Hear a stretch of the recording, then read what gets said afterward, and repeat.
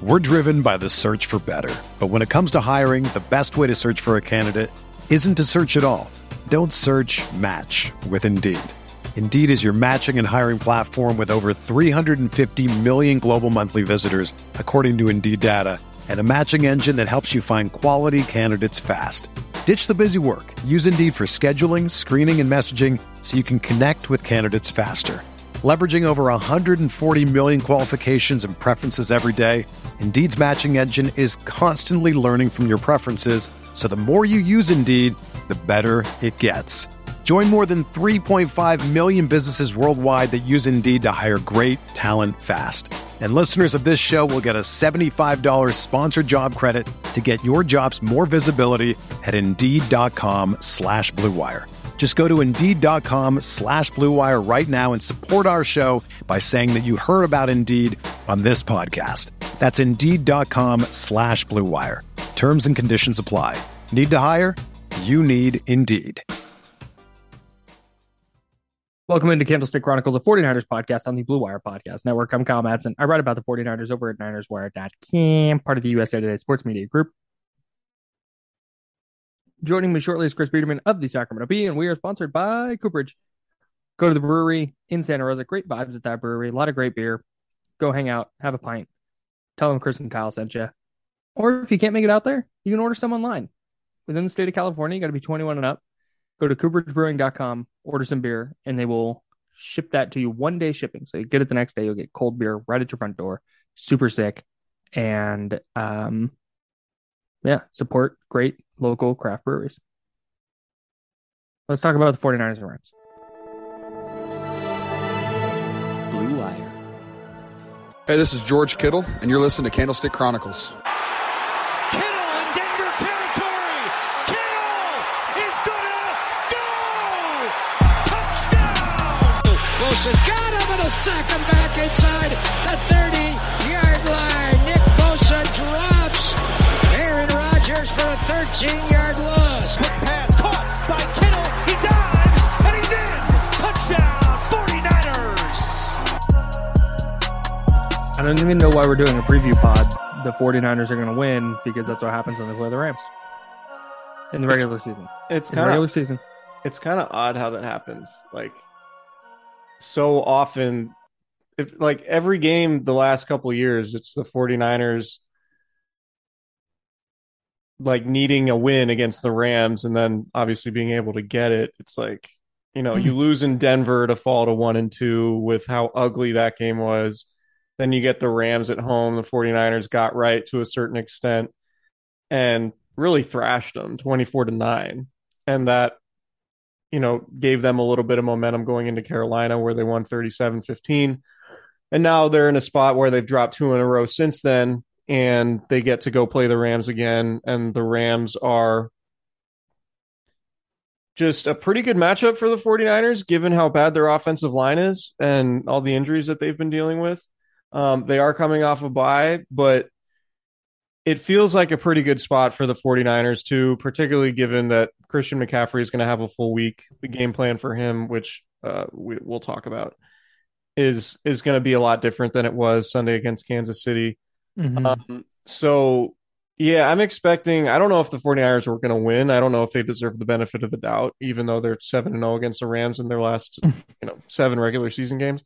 Sure. But it feels like they're going to play substantially better than they did against Kansas City. And then they get the bye week. And then if you look after the bye week, which we can talk about a little later, like there are a lot of winnable games on their schedule, and they can get right. So it's a really big game, but given where the Rams are and how badly the Rams need to win at 3-3, like, you know, it's not going to be an easy game for the Niners, just despite the history that they have of success recently.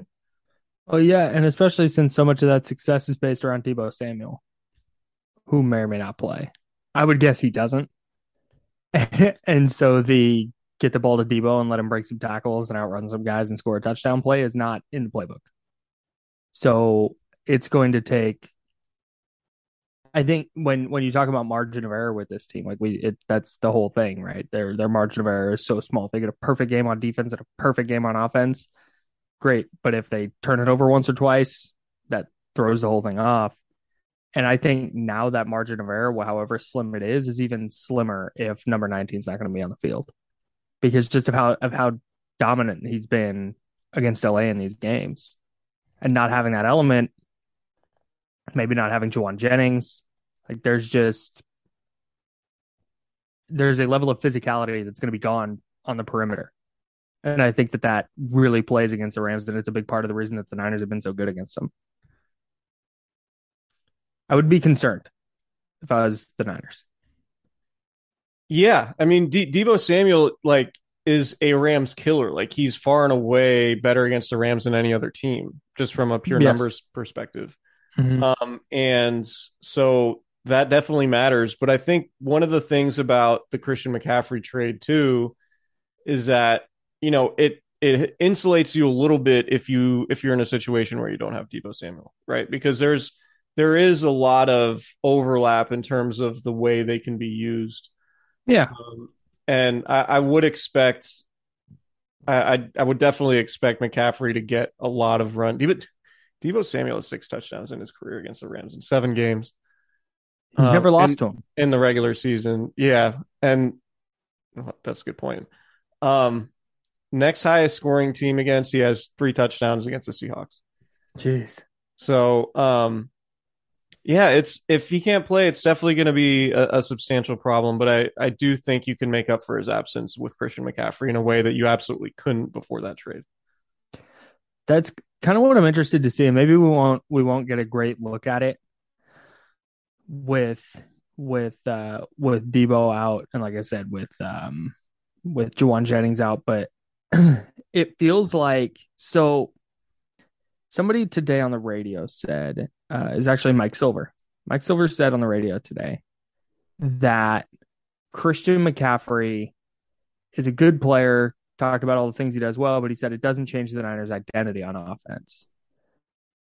And I think I disagree a little bit, because it feels like they're changing their identity to be more speed-based, more horizontal, when what they've done to beat the Rams is just that bully ball, right? It's just get downhill, get Deebo on some screens, get behind their run game, get behind Kyle Juszczyk, get behind George Kittle, Trent Williams, and just get downhill. And it feels like with Christian McCaffrey, whether Deebo Samuel's in the game or not, whether Kyle Juszczyk's in the game or not, it feels like we're going to see more of a speed element, because McCaffrey can get to the edge. He can run outside zone. He can catch screens. He can just route somebody up and make a play in the middle of the field. And so I'm interested to kind of see what it looks like overall, and if Shanahan just kind of looked at what the offensive line was this year and said, okay, we got to do something different. And over the next few weeks, because I do think that lack of identity is very much a thing. And last year when they beat the Rams 31-10 at home, it was like their identity's back. This is the 49ers. It's good defense. They ran the hell out of the ball. I just don't know if that's going to be there for them this year. So what's the adjustment? And I think that adjustment is get more horizontal. Honestly, I think getting vertical with the passing game, because if you take out drops, I think Garoppolo is like 6-14 on throws 20+ yards down the field. And that's not bad. I mean, almost 50% on those throws is really good. So I think there's going to be a noticeably different version of the 49ers offense over the next couple of weeks. And I think it starts this week with McCaffrey. Yeah, I think even more so, like I agree with what you said, but I think really the smartest way for them to use Christian McCaffrey, in my opinion, is as a slot receiver and in the passing game. And like, oh, definitely. Using him in motion, pre-snap, getting him isolated on linebackers, even just situations where you have him and Jeff Wilson on the field at the same time, I think would be effective, because frankly, like, as good of a runner as Christian McCaffrey is, I don't think if it's blocked up well, there's going to be a huge drop off in terms of like what you would get from a certain run if McCaffrey was running it versus Wilson. I think Wilson's looked pretty good. But I think really what differentiates McCaffrey from a skill set perspective is the fact he can run from the slot, or he can play in the slot and catch passes there. Like McCaffrey in his first season in the NFL had 86 catches and 752 yards and 6 touchdowns. Jeez. And then the next year, he had 108 catches, 874 yards, and 6 touchdowns. His third year, 2019, he had over 1,000 yards receiving and 4 touchdowns. Like, to me, if you look at Jimmy Garoppolo and what he's good at, it's very clear that he's good on shorter passes, more towards the middle of the field. Mm-hmm. That is where you got to utilize Christian McCaffrey. And one thing that was really notable in the Chiefs game is that McCaffrey didn't play on third down.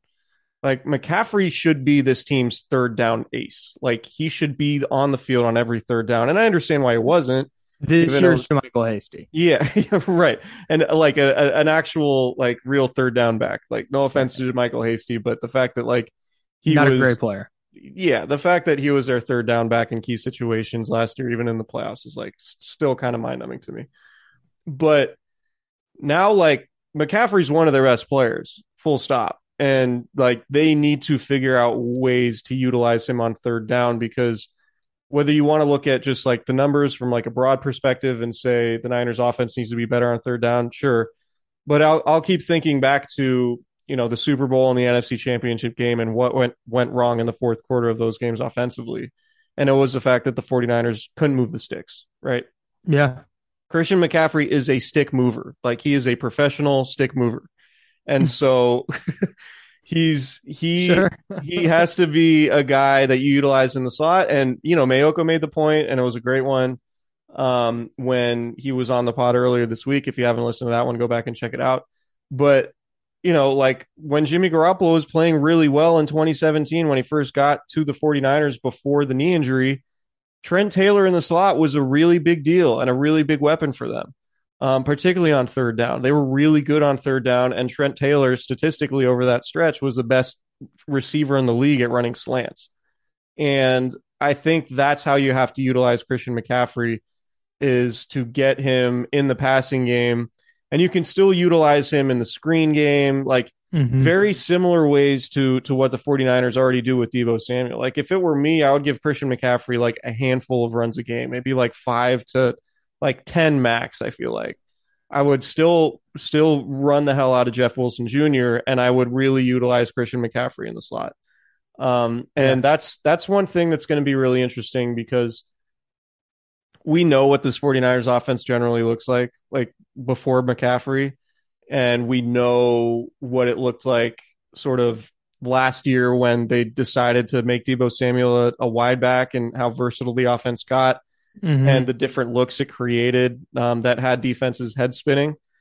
Yeah. Well, that element's sort of gone this year with Deebo in particular, but now you add McCaffrey and you might be able to get some of that element back, right? You might be able to create schematic advantages in ways that you haven't before he got here.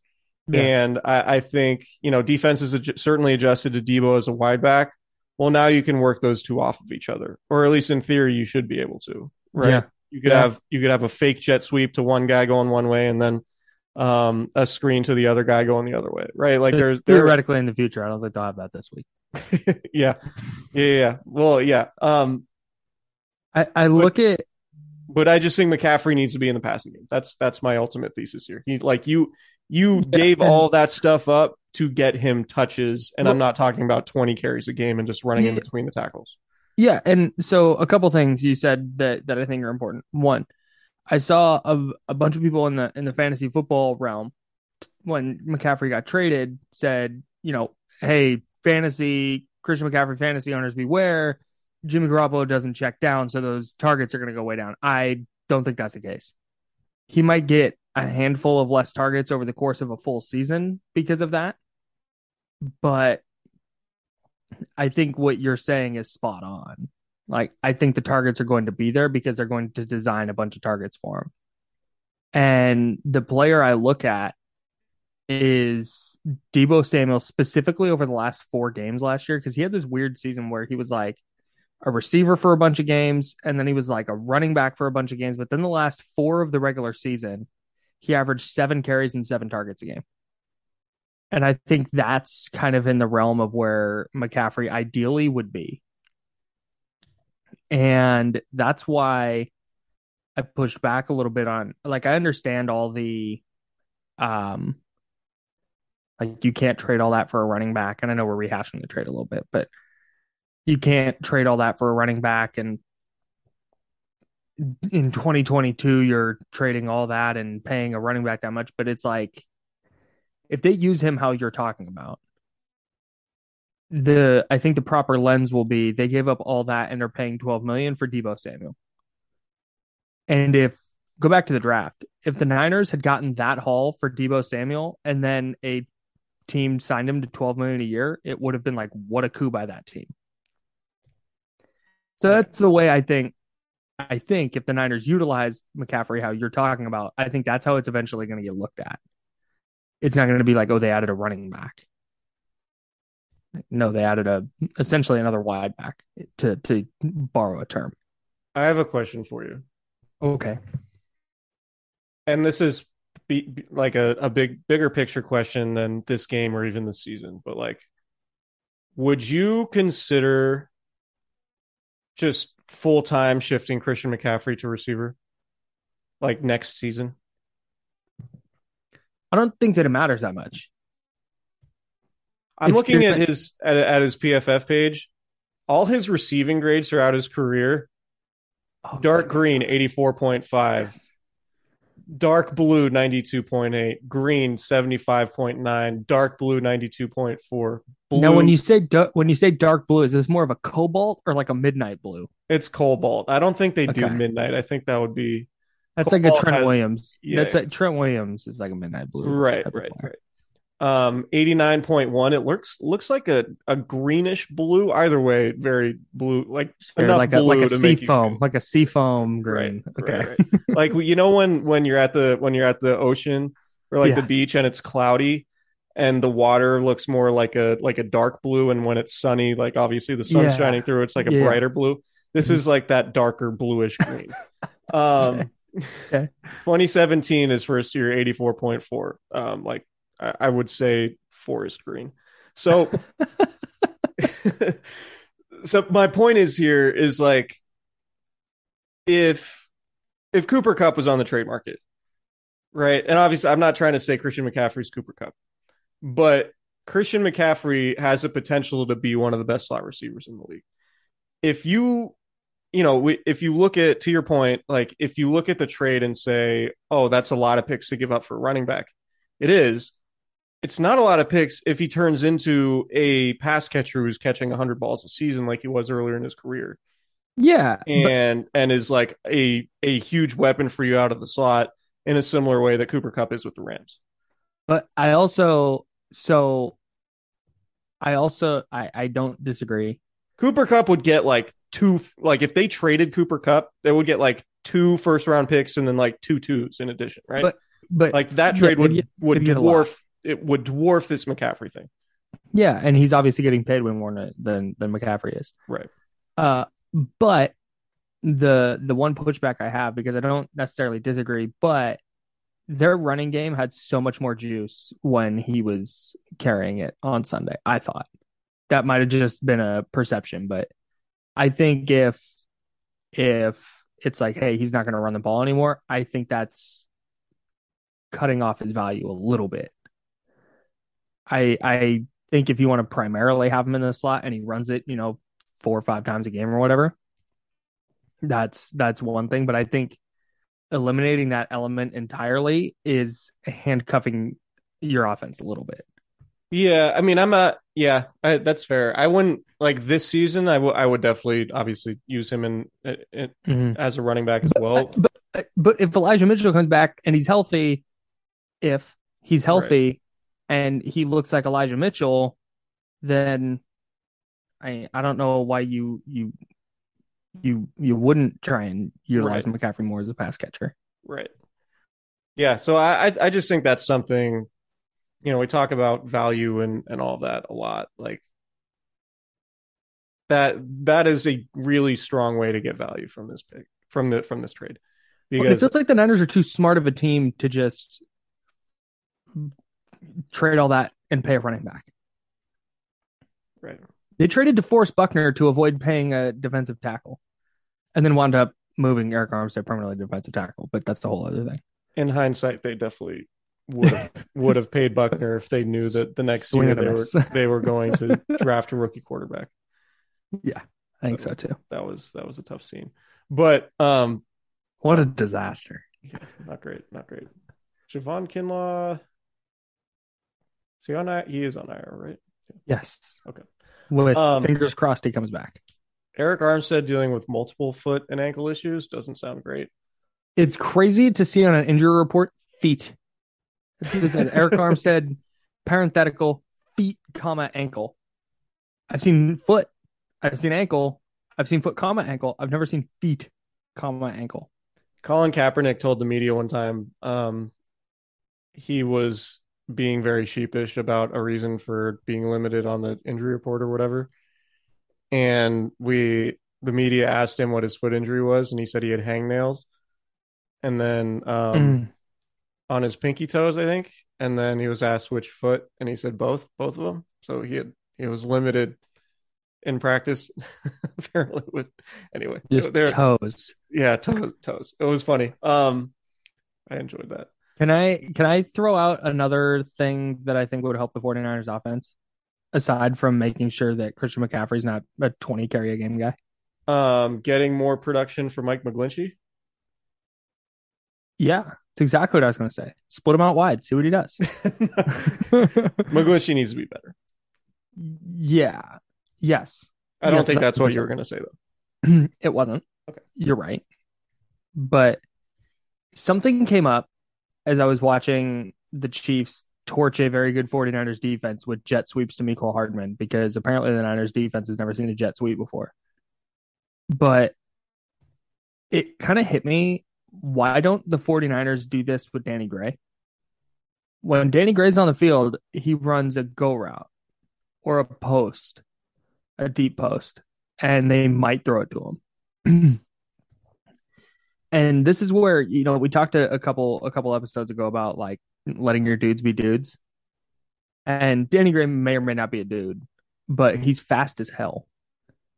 And I think that's where Kyle Shanahan on some level needs to let go and let God, and just, hey, this guy might line up in the wrong spot on this guy might line up in the wrong spot on one play, or he may run the wrong route on one play, but he's also going to catch his tunnel screen and possibly house it because he's the fastest guy on the field. Or he might take this jet sweep and house it because he's or we might fake this jet sweep to him and the entire defense knows he's the fastest guy on the field, and two linebackers bite, and now McCaffrey has an open lane the other way. Like, I think there's ways to utilize the speed they have on their roster that they don't. And I would gather it's because Shanahan thinks they're not going to quote unquote do it right. And I just think that putting into the game plan, or maybe it's Brandon Ayuk, who I think they dramatically underutilize his athleticism. Their game has been so much about like getting downhill and being big because defenses are smaller and faster, so they're going to be big and more physical.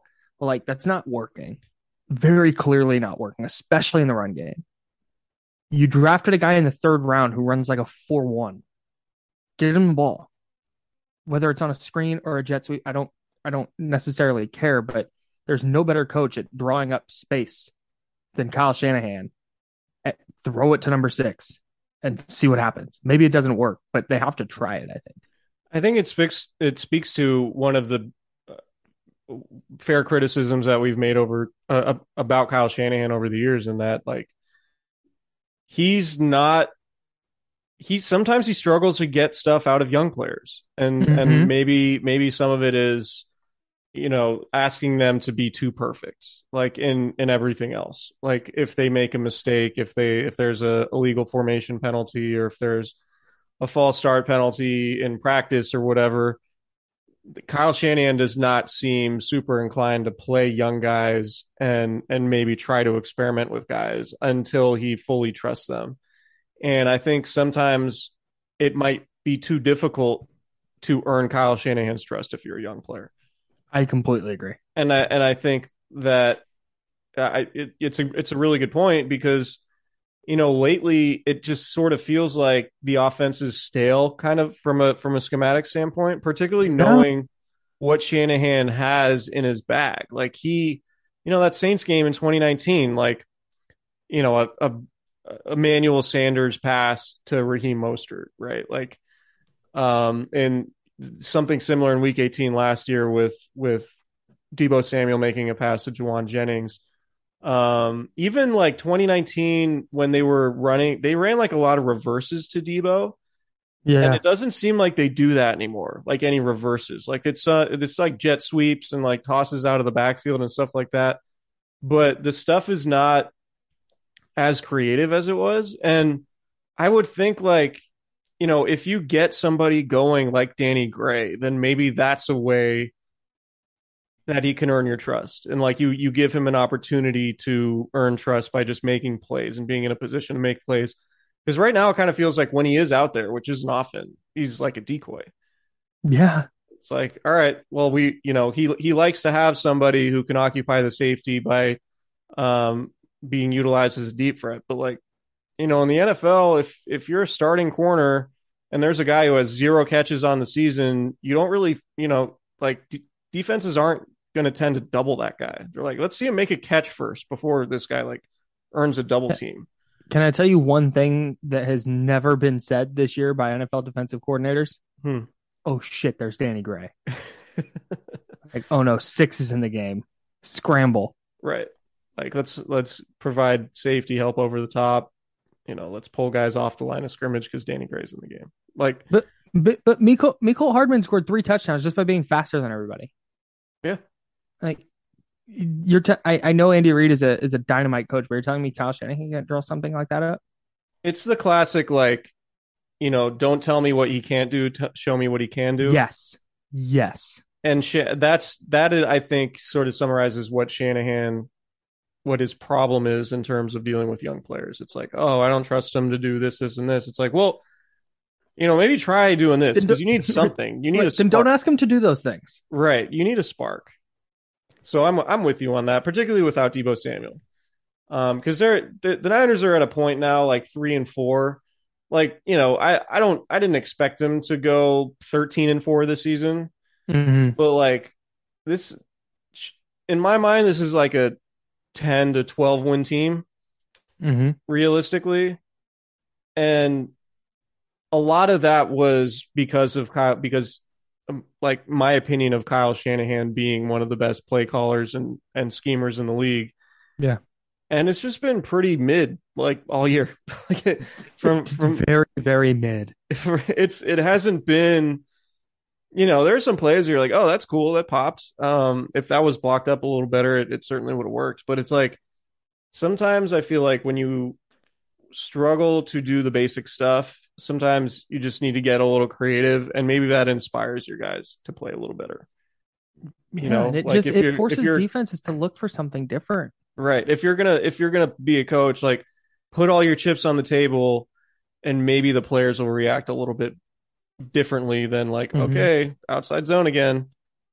Yeah. Like all of this stuff. So, and it just loosens things up. Like they need to figure out ways to loosen up the way defenses play them, because it's always, as long as Jimmy Garoppolo is a quarterback, it's like, 9-10 guys in the box, stop the run. The offensive line isn't what it's been in recent seasons, so it's going to be easier to stop the run.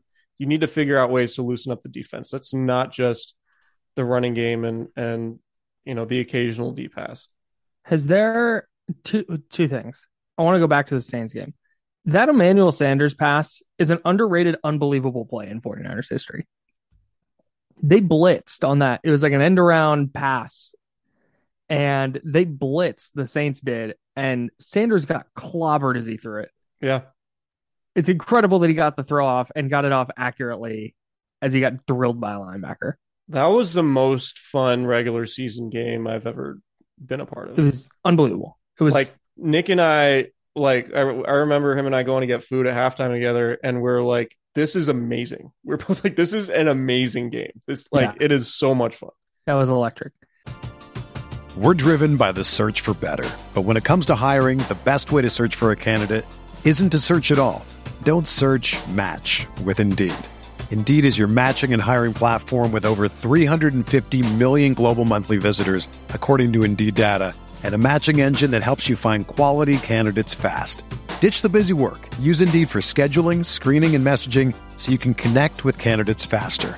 Leveraging over 140 million qualifications and preferences every day, Indeed's matching engine is constantly learning from your preferences, so the more you use Indeed, the better it gets.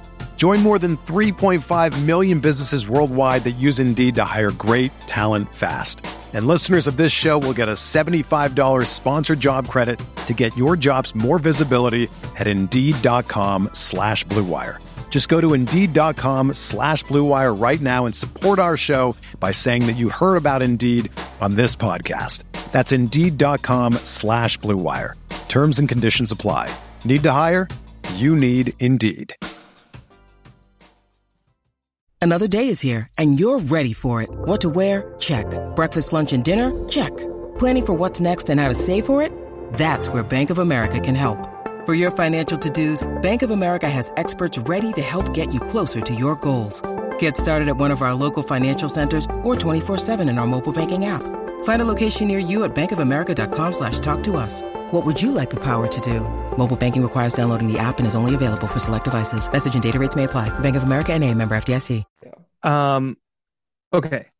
Shanahan. Creativity. When was the last time someone said, or the consensus was, man, Shanahan's doing too much? Man, he was too aggressive there. I can't think of a time that's ever happened. At least when he was with the 49ers. Oh, it was a Falcons Super Bowl. Right. And so I don't know if when he wasn't with the 49ers. Right. And I don't know if this is residual from that. And there's just this like PTSD of throwing it in up 28-3 in a sack and, everything went wrong. But that's another thing I think the 49ers would benefit from on some level. I don't have a way to like quantify it empirically. But Josh Dubow from the AP, friend of the pod, tweeted this out. The Raiders have 125 yards on fourth downs this year, aided by like 250-plus yard plays, but they ran plays on fourth down aggressive enough to get 58 yards. So I went and looked. The 49ers have gone for it 7 times on fourth down this year, and they have 4 yards on fourth down. Yeah. I think so much of that, like, I agree with you. I think Kyle Shanahan, and we've talked about it earlier in other episodes, that like he's very conservative for an offensive coach. He sort of plays like a defensive coach. And I think he does, like, give him credit. Like he understands how good his defense is, and he needs to win games on the strength of that defense. But at the same time, if you're an offensive guy, like Andy Reid is, like, I remember the Super Bowl, 4th and short. You didn't have any idea what their offense was going to do. Everything was really creative on fourth down, and even near the goal line. And that always just seems lacking to me with Kyle Shanahan. And it's particularly frustrating, I would think, because he is really creative just in general. And so often it's like, all right, short yardage play, we're running an inside handoff. And it's like, yeah, maybe that's low risk, but I'm just in general just tired of NFL coaches running to where all of the guys are on in short yardage situations. Sure. Like we talk about Kyle Shanahan and his ability to create space in the passing game and all of that. It's like, it just feels like since he's been there, the 49ers have not been a particularly good short yardage team. Some of that's playing to the defense, but I think the biggest part of it really is the fact that he just doesn't trust Jimmy Garoppolo all that much. And I don't really blame him for that, but like, again, it's similar to the Danny Gray discussion in like, maybe if you put Jimmy Garoppolo in situations to make throws instead of running a sneak or an inside run on 4th and 1, spread a defense out, like create mismatches. Like you have Christian McCaffrey now, like let Jimmy Garoppolo make some throws, and then maybe that builds his confidence, and then maybe you build his trust a little bit that way. Well, and it's just not, okay, you don't trust him, fine. Okay, not going to blame you. But also not trusting him is just not working. Like they started 3-5 last year. They've started 3-4 this year. They suck on fourth down. Like that way of going about offensive existence is not working. So do something different. Like the adherence to, like you said, running to where all the dudes are. Stop.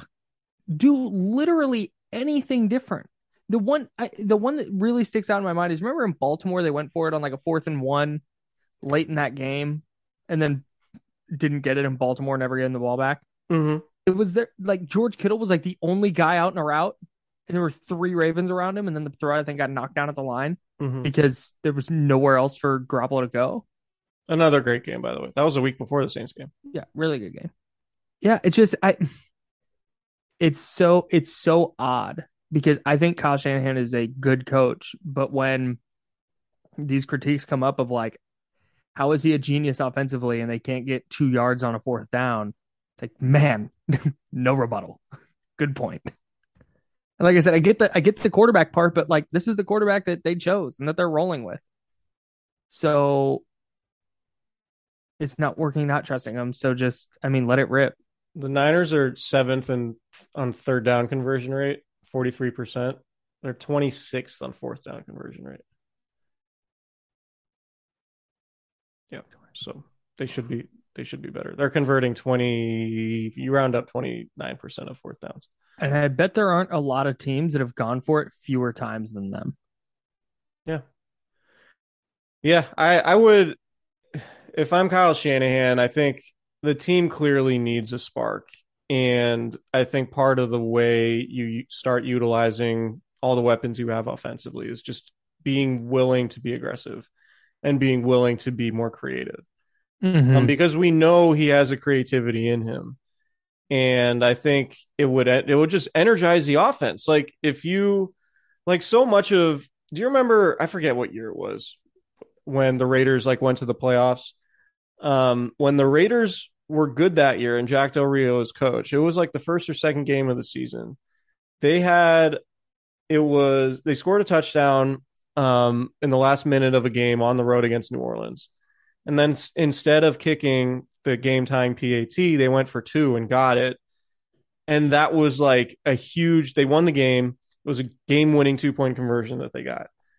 And it was like a huge energizing factor for the Raiders that they just sort of parlayed into the rest of their season and ended up having a really good season. Like, I think a lot of what gets players going is feeling empowered.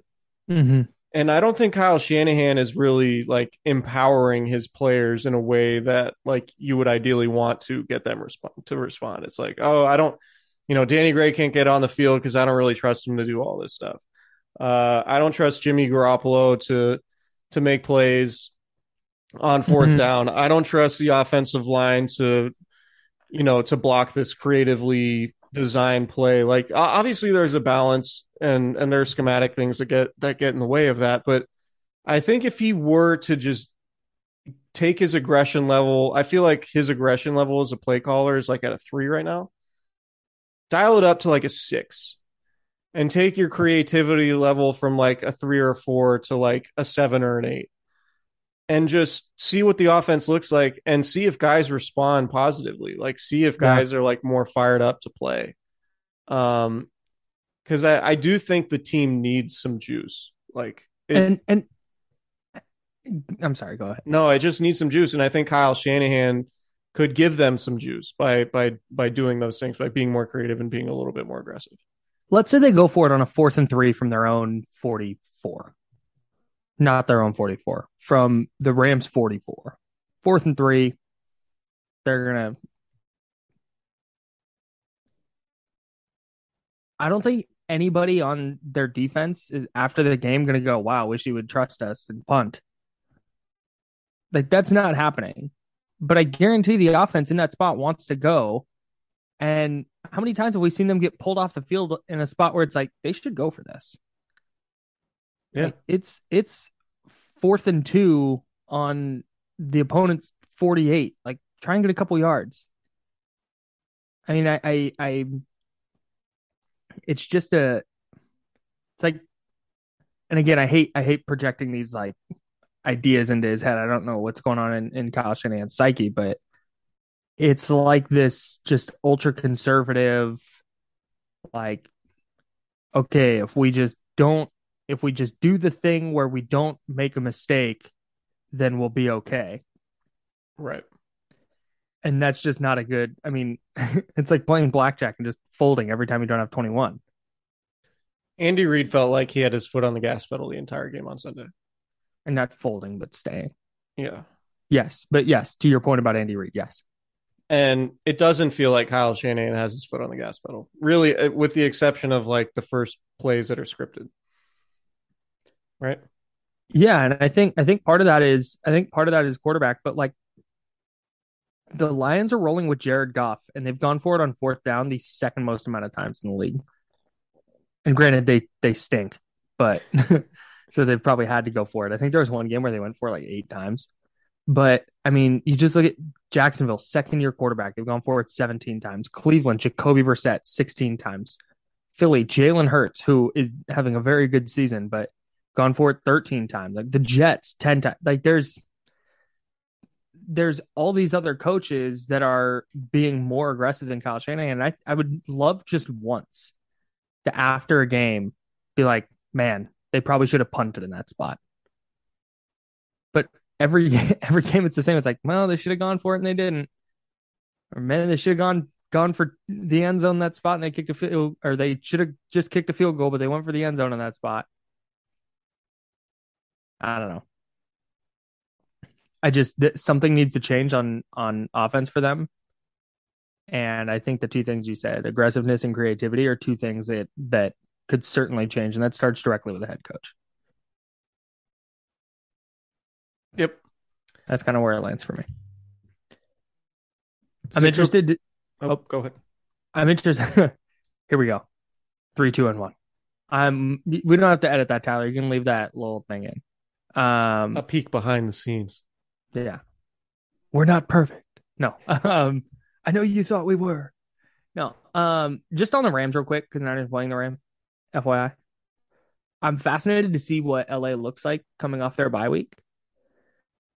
Because their offense, I was rewatching, I was just grinding the A22 on the Rams Panthers game.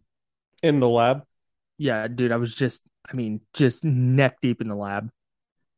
And I built a small residence within the lab so I can just live there. The Rams offense is not good, dude. And it's not like, oh, they're not scoring a ton of points, but they're, leaving points in the red zone, or they had a bad interception here and a penalty. They're like, no, they're just not. I mean, it really is like the analysis has been like it's Cooper Kupp and nothing else. That's it. And like Cam Akers hates it there. And Darrell Henderson is just kind of a dude. Like he's just a guy, not a dude. He's just a guy. Just dudes being guys. just guys being dudes. I just don't. I don't. You talk about a team that needs to do something differently offensively, and they were in the running with Christian McCaffrey and just didn't have the picks to make that deal happen. Yeah, those losers had to go deal all their picks to win a Super Bowl last year. Morons. Do you think? Okay, here we go. Do you think they would trade that Super Bowl trophy to have Christian McCaffrey right now? I mean, obviously. Questions worth asking. Obviously. F them so picks. Funny.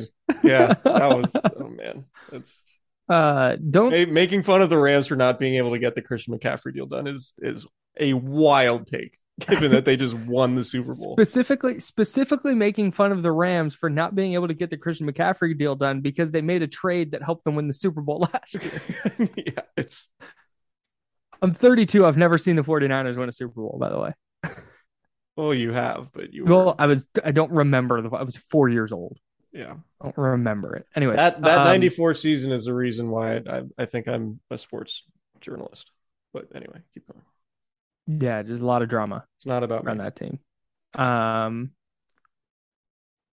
Yeah, I don't think the Rams, like, maybe Sean McVay has some giant fix in his bag that they were waiting to the bye week to install. But just when you look at them personnel wise, I just don't know if it's there. The offensive line isn't good. They don't have any running game. Matt Stafford is throwing a ton of interceptions. Matt Stafford looks like Jared Goff. Yikes. He looks like it just. Allen Robinson hasn't gotten going. He's obviously not nearly as good as what Odell Beckham gave them last year. They just have a lot of problems. And so, yeah, I think the 49ers should win, but I'm not, I've thought that before and they've come out and laid eggs, and I'm still not convinced they're not going to, but we'll see.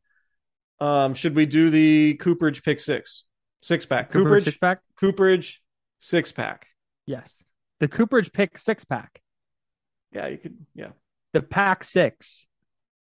That sounds like a college football conference. Brought to you by Cooperage.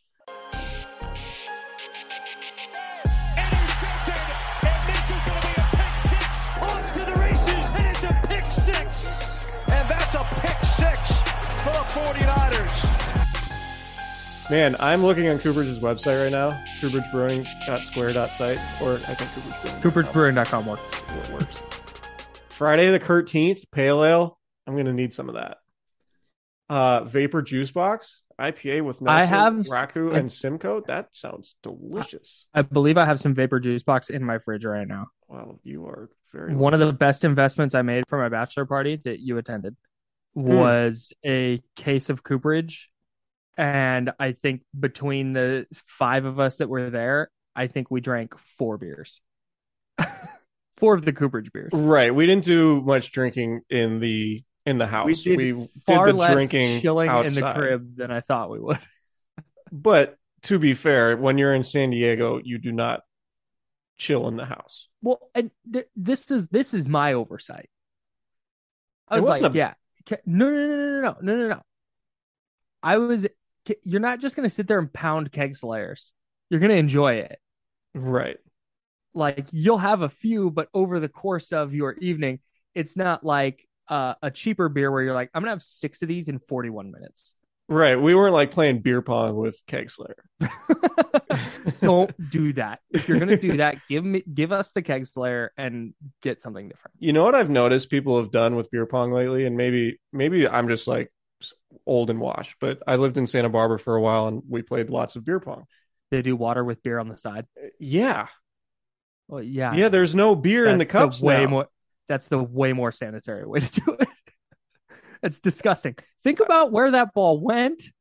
Who touched it? You had a water cup to rinse the ball. It wasn't like you'd pick it up off the ground and then immediately chuck it in a beer. Yeah, that water cup full of dirty ass water. I mean, you'd change it. Come on. Are we that soft? What happened to kids these days? No, but I do respect the idea that like you don't beer actually. Beer pong has been canceled. No. I like the idea of being able to drink good beer while you're playing beer pong because the beer's not actually involved in the game. You can just kind of drink it at your anyway. But yeah, lots of really good beer at Cooperage. Always. The other advantage to doing water in the cups is you can fill them up more, so they don't like fair. They don't move around. Yeah. Yeah, and if it spills, it's if you're playing inside, it's not as messy a cleanup.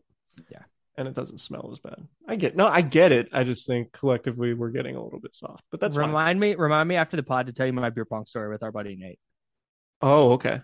Just a real asshole. The first night I met his now wife. It's fine. It's a tease. Hit me up on Twitter if you want to know the story. I'm not going to tell them. I'm sure Brenda's maintained a huge level of fandom for you since that night. Yes. Yeah. Okay. Cooper, who picks first? I do this week. Okay. I'm gonna go out on a limb and I'm gonna pick Christian McCaffrey. Wow. Yeah, man. I'm gonna do that. Remember last week we did the 6-pack prior to the McCaffrey trade. We went, hey, we're gonna be proactive and we're gonna do our podcast early in the afternoon, and then 2 hours after we record, the McCaffrey trade happens. Yeah, brutal. Anyways, I'm picking Christian McCaffrey because he's going to need to play the Deebo Samuel role, I think, this week. I'm into it. I think he's going to get a lot of touches. I would be stunned if he got fewer than like 15. If I were Kyle Shanahan, I'd make 10 of those pass plays and like 4 of them screens at least. Yeah, I genuinely like wouldn't be surprised if he just replaces Debo. Like it just lines up where Debo typically lines up. Yeah, I think that would be smart. I like it. I meant to say this earlier. The first 3 plays of that Rams Panthers game, he's split out wide right, and they run a screen to him. The next play, he's split out wide left and runs like an orbit motion behind the quarterback and running back. And then the next play, he's lined up in the backfield in the gut. It's I'm really excited to see what they do with him. It was pretty clear that that game was a showcase Christian McCaffrey game. Yes, he touched the ball so many times. Yeah, and apparently it worked for the Panthers. So okay, you know how big I am in this exercise of being like, I'm going to pick somebody who tells the story of the game. This is a guy I mentioned earlier. I don't think I've picked him for a Cooperage six pack yet this season. I'm going with Mike McGlinchey. Wow. Because not that I think he's going to be awesome because he hasn't been awesome, but just because if the 49ers lose, there's probably going to be a very traceable path to Mike McGlinchey playing poorly. Right? Like if Jimmy Garoppolo is getting sacked, if the offense is turning the ball over, if they're not running the ball as effectively as they need to, I have a hard time seeing those things happening and like Mike McGlinchey being awesome. Right? Like Okay. the edges, controlling the edges is so important for what the 49ers want to do offensively that McGlinchey is a very important player for them. If he plays well, I think the offense looks substantially better than it has. If he plays poorly, then I think a lot of the issues the offense has had are going to persist. So I think McGlinchey is this week's like story of the game pick, and like if he plays poorly, they're probably going to lose. If he plays well, I have a hard time envisioning them losing. Okay. My pick is connected to that one a little bit. I'm not sure we've ever picked this guy for pick 6. Are you sure this guy's playing? I'm taking the quarterback, Jimmy Garoppolo. I'm fairly sure he's playing. What? You're ruining the bit. The whole thing with this is to never pick Jimmy Garoppolo. Oh, my bad. I'm taking Brock Purdy then. I mean, you can take Jimmy. I'll just resent you for it. Also. No. It's fine. I'm going to take a different Jimmy. I'm going to take Jimmy Ward. Okay. I like it. That's what I meant to say. Idiot. Stupid. No, Jimmy. I was going to take Jimmy Ward anyways. So this works for me. I write down like 7 or 8 players, and Jimmy Ward.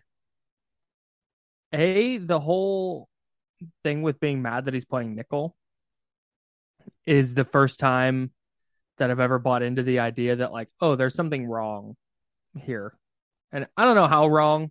I'm not saying that, blow it up because Jimmy Ward's pissed with his role. But to take a team captain, your longest tenured player, and remove him from a position he's had a ton of success at for a guy who signed 3 days before the preseason finale, and to remove him from that spot because of an injury he suffered is kind of nuts and just kind of antithetical to the entire like culture that they've built. So that said, whether Jimmy Ward is in the slot or playing free safety, one of the things the Niners can't do is let the Rams have big plays. And they need to make the Rams, because that's what they did in Santa Clara. I think their scoring drives are like 14 plays, 12 plays, and 10 plays or something like that. Like they were long drives and they wound up with field goals. And I don't think the Rams have the capability offensively to score touchdowns consistently on 13, 14, 15 play drives. And Jimmy Ward, if he's lined up in free safety, is very good at cutting down on big plays. But also if he's in the slot, that means he's going to be matched up on Cooper Kupp. And as we established earlier, that is the Rams offense. So one way or another, Jimmy Ward, whether he's playing in the nickel or free safety, is going to have a substantial effect on this game. Yeah, I completely agree. I would I'm all the way out on the idea that Jimmy Ward should not be like that. All the way out on the idea that Tayshaun Gibson should replace Jimmy Ward at free safety when Ward is back healthy. Like I thought, I can't believe they did that. and maybe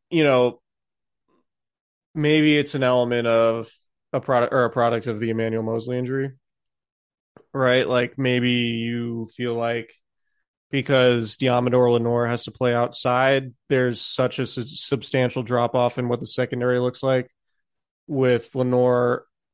Like if Sam Womack or Ambry Thomas, and the Ambry Thomas thing, it's like pretty problematic because it's really bad. Diamador Lenore was playing really well in the slot. And in my opinion, it probably should have been keep Diamador Lenore in the slot, play Ambry Thomas out wide. And to move Jimmy Ward to nickel in his first game back from injury, not only is he just reacclimating to football and getting back in football shape, but now he's doing it at a different position with one hand. With one hand. It's not surprising it went super poorly against Kansas City. Mm-hmm. And against Travis Kelce. Kelce. Yeah. And look, I get it on third down. Like we saw in the Super Bowl, Jimmy Ward was on Travis Kelce almost exclusively. And I thought it made sense on third down, but to put Jimmy Ward in the slot and have Tayshaun Gibson play free safety after Jimmy Ward has done, become one of the most important players on the team by obviously earning a team captainship. Like, it's insane to me that he just lost his position due to injury. And, maybe we're reading too much into that. And maybe it was just a function of they need Diamador Lenore on the outside because they don't trust anybody else. But man, you got to be in a better spot than that to where you don't have to ask a team captain to switch positions. Because that to me was kind of alarming. It was this is a team captain who just lost his free safety job due to injury. It's crazy. It's crazy to me. So I would have put Jimmy Ward back at free safety and figured out the cornerback situation elsewhere. I did not think that worked.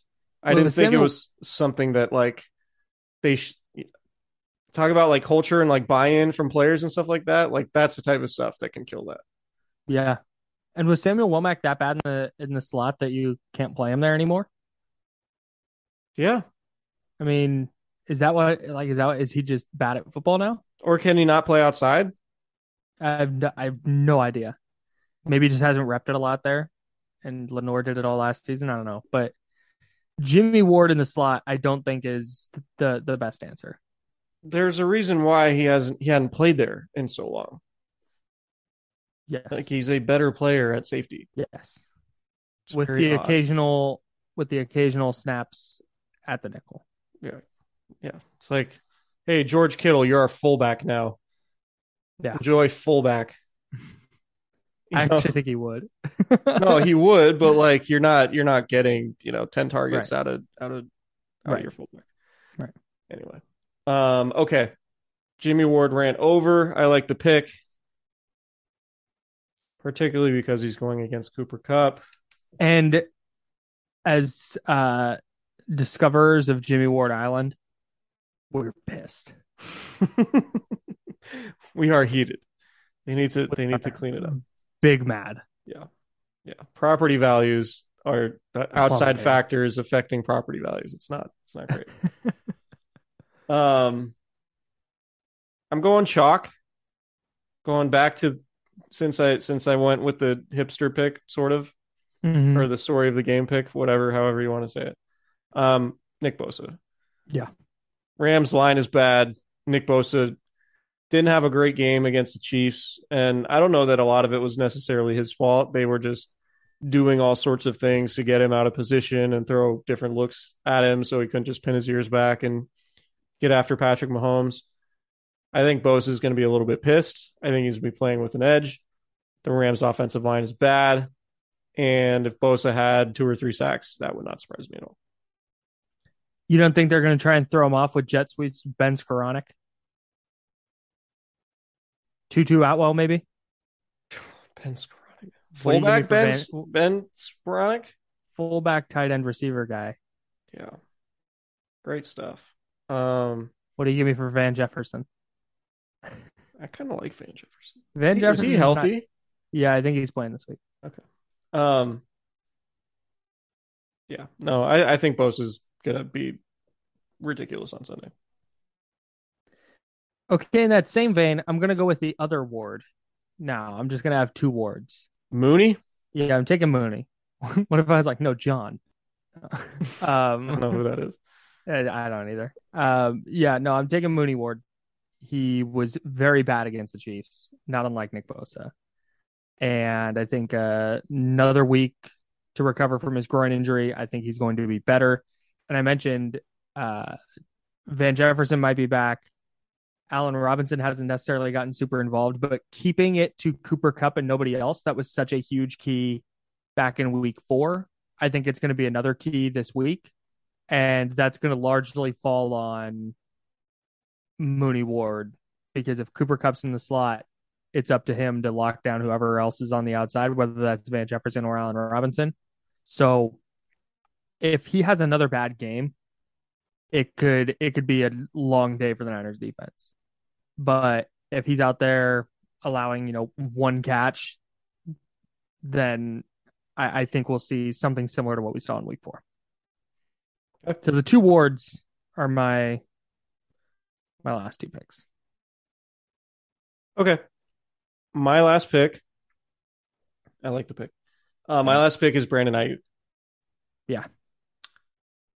Do you know how many targets Brandon Ayuk has combined the last 2 weeks? Let's see. There were, I think, 11 in Atlanta. Correct. 20? He had 11 last week also, so 22. Oh, my God. Brandon Ayuk's good, and we're starting to see some consistency a little bit. I mean, Carolina, 4 targets, albeit he caught all 4 of those. The Rams, he had 4 targets and 4 catches in the previous Rams game, 3 catches on 4 targets in the Carolina game. So let's see, I need to do a little bit of quick math here. He's catching 73% of his targets the last 4 weeks.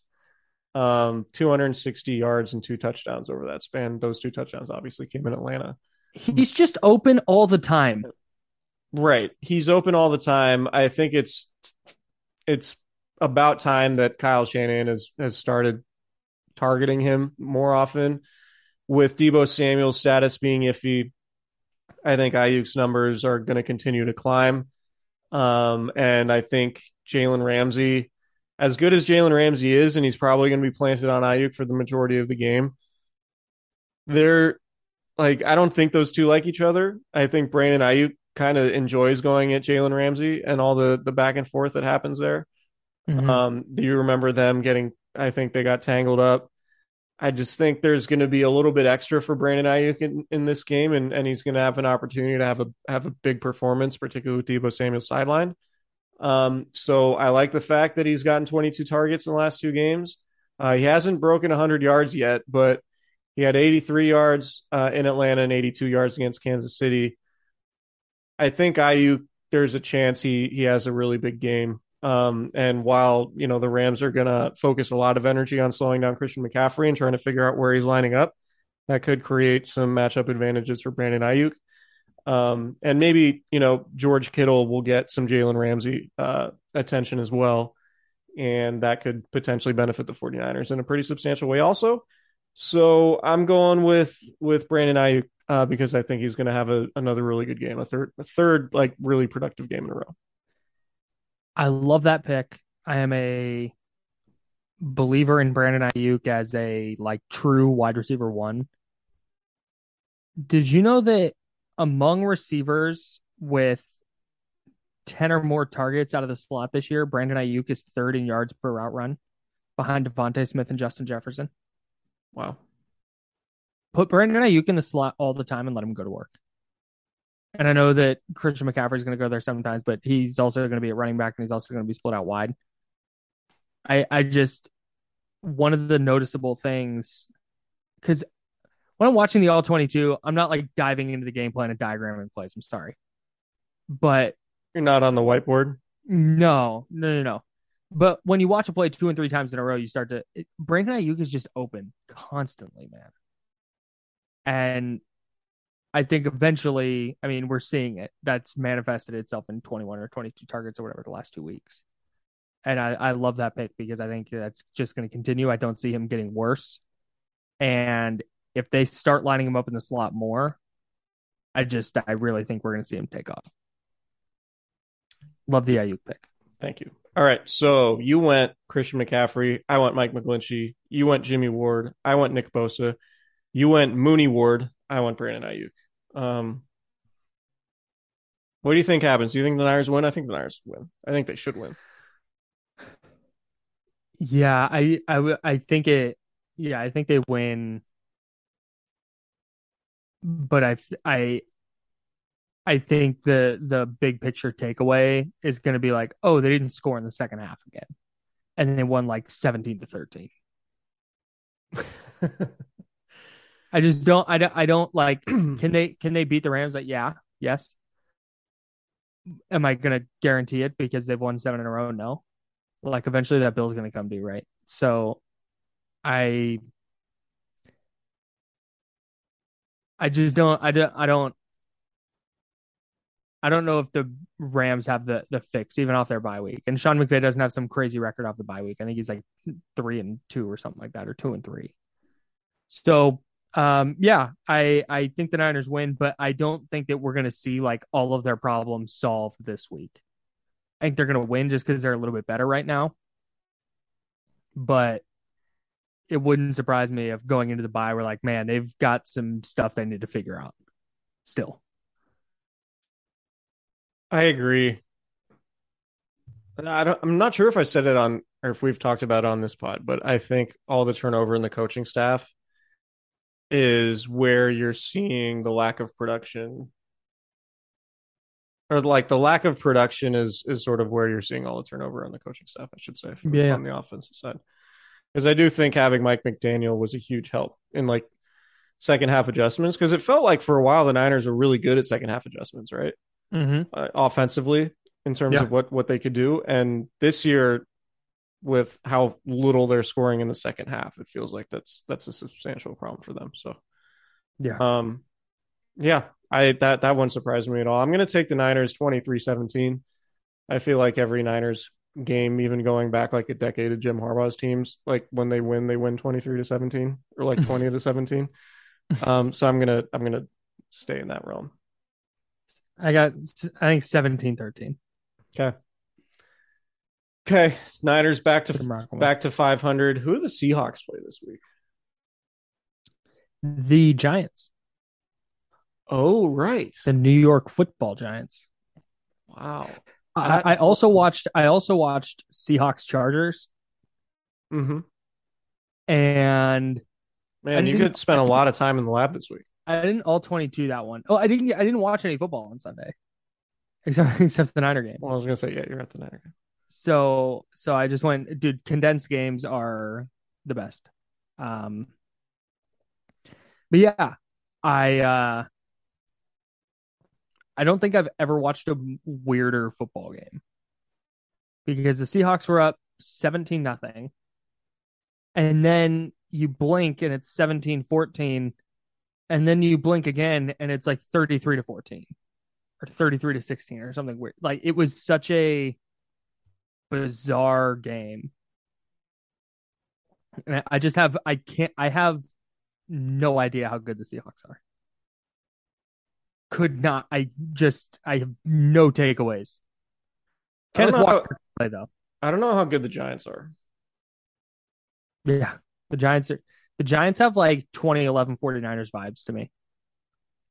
Less talented. Okay, so the Giants won week 1, they won by 1. Week 2, they won by 3. Week 3, they lost by 7 to Dallas. They beat Chicago by 8, beat the Packers by 5, beat Baltimore by 4, and beat Jacksonville by 6. They've led in games by a combined total of like 2.5 minutes. Yeah, it feels. They're the weirdest team. Did you see how their game against the Jags ended? I watched that one too. I didn't. The Jags are driving late, and Lawrence completes a pass on the last play of the game, at the goal line, and the receiver got stood up at legit the half-yard line, and couldn't push his way in. Wow. It's the Giants are living by the skin of their teeth, but they're 6-1, which is better than most teams can say. I'm gonna pick the Seahawks. I think. Same. First place Seahawks. They'd be 5-3. If the Niners win, they'd be 4-4. Man, that is wild.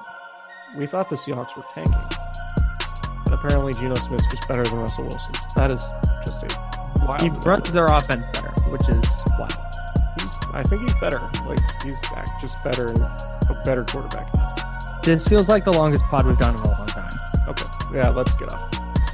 Thanks everybody for listening. Subscribe, rate, review. See you next time. See ya. Bye.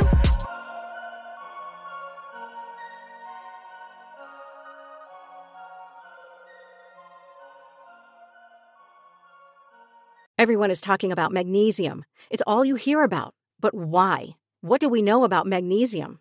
Well, magnesium is the number one mineral that 75% of Americans are deficient in. If you are a woman over 35, magnesium will help you rediscover balance, energy, and vitality. Magnesium supports more than 300 enzymatic reactions in your body, including those involved in hormonal balance. From functional medicine doctors to mental well-being and female hormone experts, we all know that magnesium is the one mineral to improve all aspects of well-being and health. But which one? Magnesium Breakthrough from Bioptimizers, the trusted choice recommended by leading experts with 7 best-absorbed forms of magnesium to ensure your body receives the support it needs for overall well-being. Go to bioptimizers.com/balance today and use code BALANCE10 for 10% off. Support your journey to wellness at bioptimizers.com/balance. Magnesium Breakthrough from Bioptimizers, your foundation to optimal health and vitality.